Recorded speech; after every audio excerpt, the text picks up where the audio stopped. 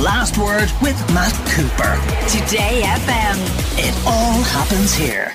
Today FM. Now, today was a very important day for the families and friends of the 48 young people who were killed in the fire in the Stardust nightclub in Artane in Dublin back in 1981, February 14th, 1981.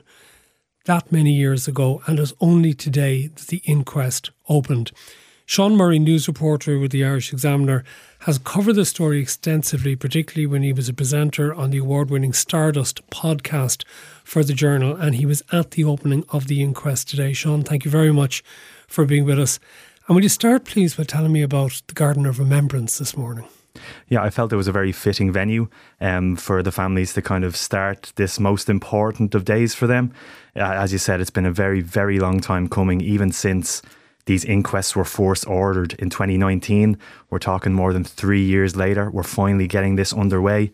And I think there was obviously a mixture of emotions. There was frustration, there was anger that had taken so long, but also a big sense of relief. Like what one person said to me, this is the beginning of the end at last, that they finally reached a point where the answers that they've sought for so long about what happened to their loved ones, that those answers may finally be within reach with these new inquests that kicked off today.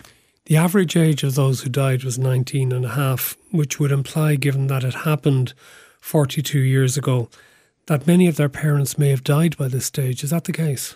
Yeah, sadly, obviously, if that was the age of the people at the time, those parents would be well advanced in age by now, if they're thankfully still with us. And of course, there was quite a representation of parents there today. Two parents spoke very forcefully in court today, which I'm sure we can get into. But that was one of the kind of themes of today, the people who weren't here, the people who had maybe campaigned for a long time, who'd wanted to get answers for their loved ones. I thought particularly of a man named Eugene Kelly, who was deeply affected by the death of his brother Robert. He was a very charming, friendly guy. He never got to see today. Christine Keegan, a long-time campaigner, never got to see today. They're just two of a large number of people. And I felt like their memories were in people's minds as much as... It wasn't just the 48 who died. And I think there were two other parents who died very soon afterwards, I think, from the shock, wasn't it, of what had actually happened to their children. And then over the years, you had not just parents, but siblings and friends through the natural course of events. And they're the people who also deserve to be remembered today. Yeah, like that one thing that really shone through today, every life that people have has ripple effects. Your life, my life affects dozens of others. And if you can imagine 48 young people, as you say, their average age was 19 and a half, a lot of them teenagers, a lot of them hadn't even had a chance to start life yet, if they'd had it all. It affects everyone so deeply, and you could really see that on show. And I think it's important to remember the kind of historic moment that this is. We know the Irish state, maybe it doesn't like looking back at things that it has closed the book on. This is one of the few things that it has opened that door again after long years of campaigning. And I'd imagine a lot of people are listening and wondering, hang on, don't you actually have to have an inquest after deaths like this? How can it be that the inquest is only opening 42 years later? Well, there were original inquests at the time. Families were long kind of campaigning to say, okay, we need fresh inquests. We still haven't got to the answers that we're seeking about what happened on the night, what happened to our families. There was a tribunal of inquiry, which is the kind of highest form of inquiry that the state can order. That was ordered immediately after the Stardust. That obviously ran, and I heard from hundreds of witnesses. Actually, just to know, this inquests are going to hear from more or less the same number of witnesses 42 years on. But that tribunal, it came to a conclusion that families long disputed, long did not accept. It stated that while the cause of the fire was not known and may never be known, it stated that the more probable cause was that the fire was started deliberately. Now, what families took that as, and have always took that as, is that being told, okay, one of our own from this North Dublin community, one of our own, we've been told started this fire, and that was a spark to just keep going, trying to get to the answers. It was deeply offensive, wasn't it? In some respects, it draws parallels with what happened in Hillsborough, the disaster in Sheffield in 1989, when 97 people lost their lives, and it was a finding that almost that they were responsible for their own deaths, which just so dreadfully upset, and was a scurrilous allegation which wasn't backed up by the evidence. But in the case of the Stardust, it was set aside, wasn't it, in 2007, that finding from the Tribunal of Inquiry after another investigation? Yeah, exactly that, after another investigation, because the families had long been campaigning for fresh inquiries, fresh probes, whatever they could get, really. And that came to that conclusion well over 15 years ago now, that the probable arson verdict should be kind of struck from the Dáil record. But even despite that, even over 15 years ago, that being the case, we still didn't get fresh inquiries. People said, okay, you have to look at this again. There's compelling public interest. There's compelling reasoning to do that. Maybe advances in how we could maybe track a tragedy of this kind, a fire of this kind. They commissioned experts, etc.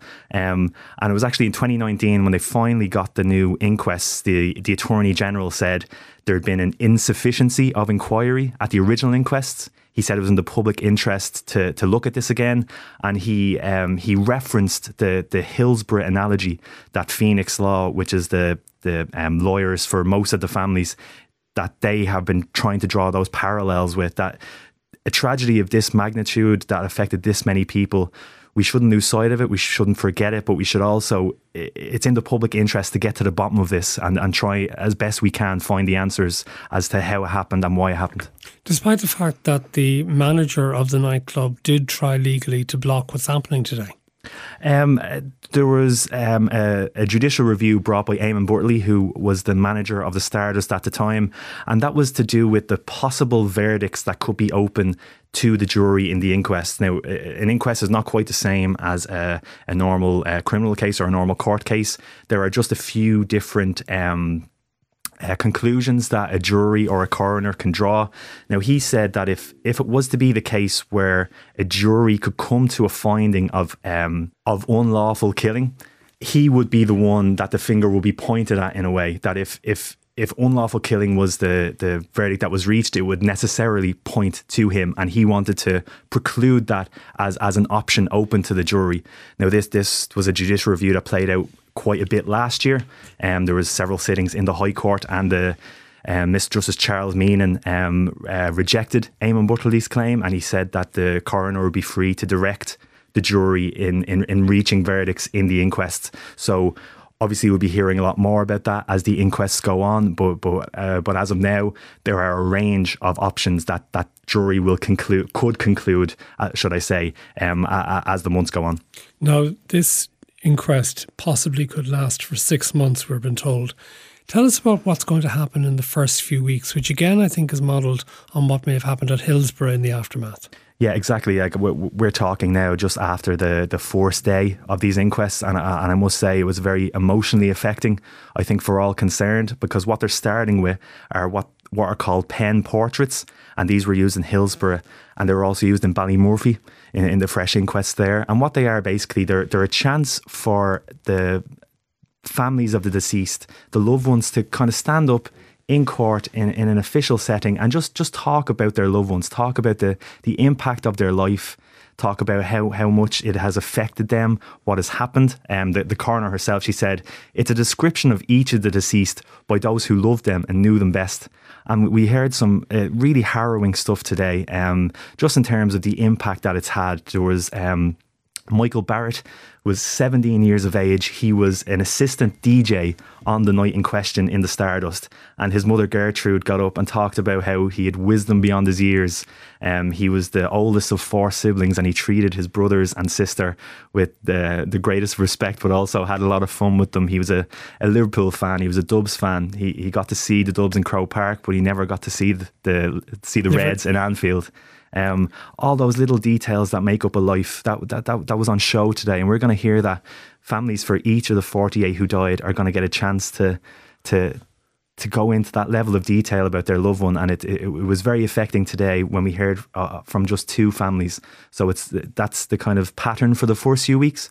We're going to hear all from the families about their loved ones, and then we're going to go straight then into the evidence, and that will encompass obviously many different factors. Are the families going to receive psychological support for doing that? Because that is a big thing to actually have to do, and particularly so many years on.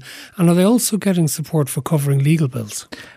Yes, on the latter point, that was one of the stumbling blocks before these inquests could get underway.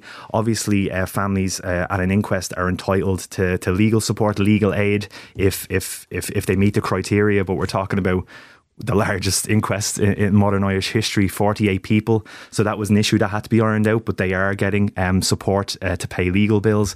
In terms of psychological supports, I think it should be the case that they do get those supports, because it was a very brave and courageous thing that I saw the 2 families do today, and a lot of the other families are going to do the same. It took a lot emotionally. It took a great deal of courage to do what they did, and I feel like the families, a lot of them from the same community, they help to support each other, but again, it's a big undertaking, and I hope they mind themselves, because it's going to be a rough few weeks, even though we're at the point that they wanted to get. But that's just going to get to that. Yes, it is clearly, and we understand how tough it is going to be for them, but by God, they've waited for it for so long that surely there must be a sense almost of relief that it has finally begun for them today. Yeah, I was talking to some people outside today, and it was just a sense of, oh, thank God we've gotten this far. Like, we never thought we'd get this far. Obviously, we've been campaigning for so long. We've gone through all the avenues. We've gotten all the false dawns, but we're actually here, and isn't it great? And it was a lovely sunny day in the Garden of Remembrance today, and it felt apt as people walked hand in hand down the short distance down to the pillar room in the rotunda. Sean, given that you did do a podcast, the Stardust podcast, on this, why did it take so long? I mean, what does it say about the attitudes of Ireland that there was a reluctance to actually help these people find out the truth about one of the greatest tragedies ever to affect this country? I think how the families have been treated over a long period of time is a damning indictment of the state's reaction to this awful tragedy. Like, on the face of it, Charles Haughey, who was the Taoiseach at the time, did the right thing. He set up a tribunal of inquiry, which is that long form, far-reaching kind of inquiry. But when that delivered its report and families weren't satisfied with the results, and they started their campaign and they sought compensation, it was just delay, obfuscate at every turn for decades.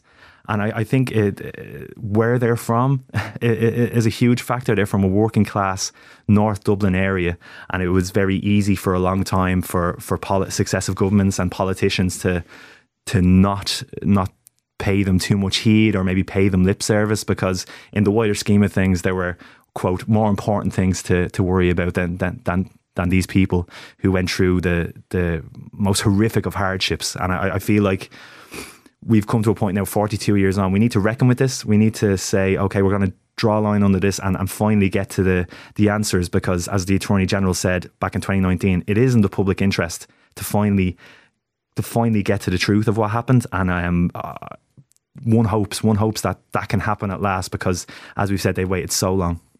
Sean Murray, news reporter with the Irish Examiner, thank you very much for being with us here on The Last Word at Today FM. The Last Word with Matt Cooper. Weekdays from 4:30. Today FM.